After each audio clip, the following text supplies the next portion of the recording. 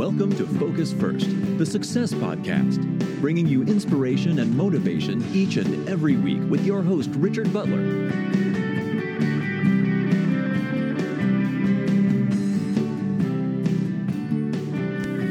Hey, welcome back to my podcast.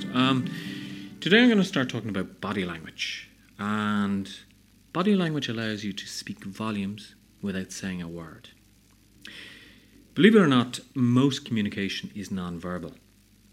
So you need to think, are you really saying what you think you're saying?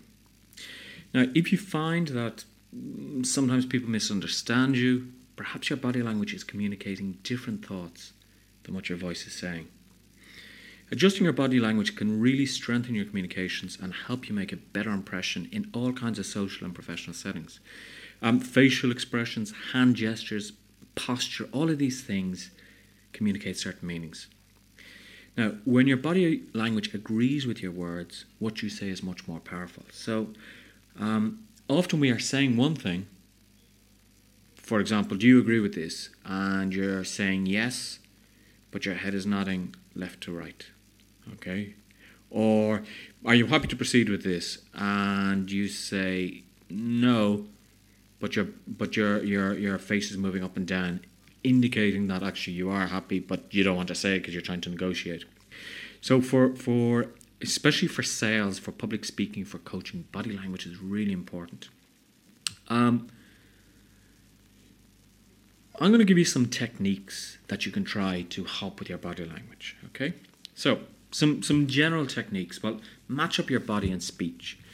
To appear authentic, you want your body language and speech to be consistent. So if you're telling somebody that you enjoyed the date, but you're anxiously rubbing your forehead, you're probably creating some doubts. Mirror others. When people are on the same page, they naturally start mimicking each other's expressions and movements. You can make it easier to connect with people by doing this intentionally. Now, I discuss this a little bit in my NLP ebook available from my website, which I'll give you the address later. But one of the things, when you mirror somebody, be careful, because you don't want to mirror exactly what the person is doing, because then they think that you're what's the word I'm trying to think of? In Ireland, we would say you're slagging the person, you're making fun of them is the word. And you don't want it to start like a comedy routine. Be very careful about your assumptions. As you become more knowledgeable about non-verbal messages, keep in mind that different causes can produce the same behaviour. So, what do I mean by this? Well, for example, if someone is looking around the room while you talk, they may be bored with what you're saying, or they may be too tired to concentrate on anything, or maybe they're especially interested in the interior decorating. Asking them questions can lead you to correctly understand the meaning of their body language. So don't assume. Again, in next week's podcast, I'll talk a little bit more about different forms of body language, but don't assume because they're looking around that they're not interested. Maybe they're really interested in what you're saying, but there's just something on their mind because they've just got some bad news or there's something they have to do when they get home.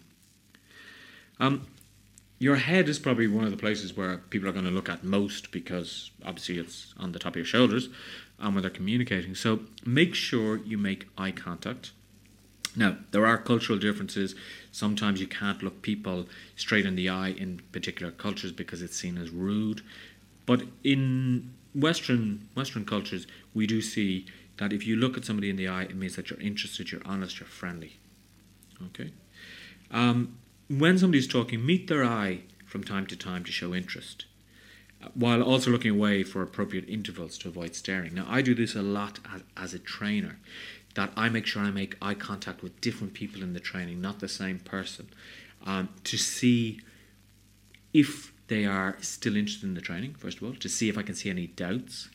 And one of the things I remember actually when I was doing some training once, I noticed a particular trait that one of my trainees had.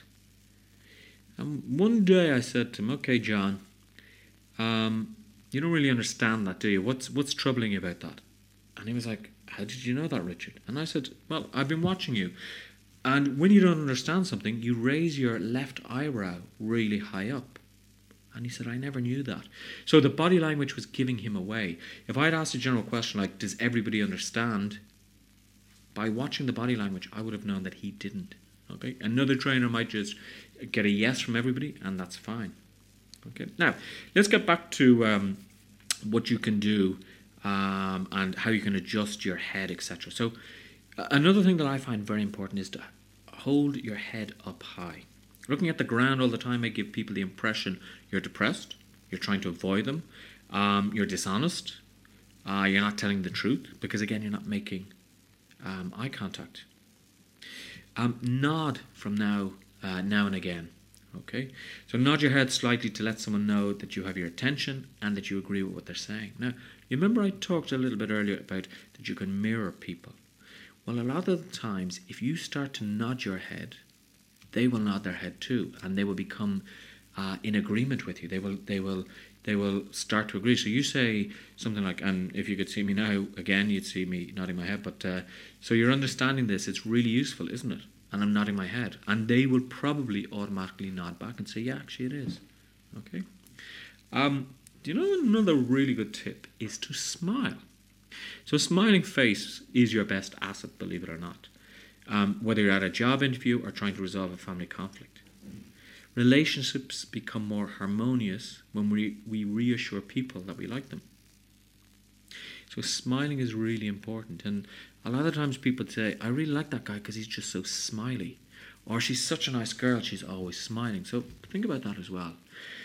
So moving on down, and let's talk about your body. The first thing that usually happens in most cultures when you're introduced to somebody is that you shake their hand. Now, palm-to-palm contact is the most important ingredient in your handshake.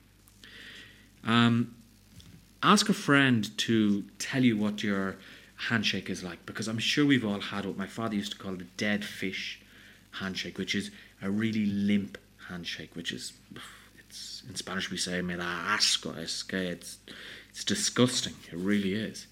But a good firm handshake, a good tight firm handshake, now not something that like the guy or the girl is going to be on their knees saying release, release, because it's like you're wrestling, no, but a good firm handshake is really important. Control your hand gestures would be something else that's important. And hand gestures can reinforce what you're saying and make your presentations more effective. But if your hands are waving all over the place, it may give the impression of disorganization. Okay. Now, I use my hands a lot. Living in Barcelona, I see Mediterranean people use their hands a lot to express. So here, what I'm doing is I'm putting my hands up in the air. I'm moving my hands to show what I'm trying to say. Again, on video, you would see that a lot more clearly, of course. I would also say, make sure that you stand straight and you're relaxed. Now, good posture, as you know, is important for health, but there's also social benefits. Okay, if you bring your chest out and relax your shoulders, push them back a little bit, you'll come across as more open and self-assured. Coupled with this, let's talk about your arms and legs. They often say, these gurus of body language, that crossing your arms and your legs can seem defensive and distant. Again, it depends. You can't always say that's always true. It depends on the situation. But if you often adopt this position because your office is chilly, try wearing a sweater or a layer of thermal underwear or something. Because sometimes if you're in a meeting and you have your arms crossed, people may see you as defensive. Okay, so think about that. Slow down, not only with your voice, but also with your actions. Now, I tend to, when I get excited, I talk very, very quickly because I really want to get all this information over to you because it's just so important. But sometimes that can not be as effective. Okay? Sometimes you say, today I want to talk about something important. And what I'm going to talk about is, and you leave little pauses like that, it hooks people in as well. Okay? Depending what you want to do, if you lean forward into a conversation, it shows that you like them and that you care about what they're saying. Obviously, facing somebody is very important as well.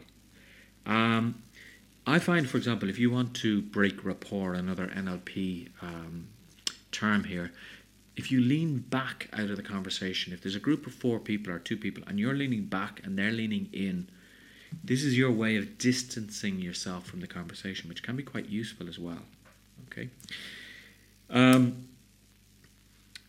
Let's talk a little bit more about that. One of the things you need to do is respect the personal space of other people. So don't stand right up beside somebody face to face, because that's just a little bit creepy, to be honest.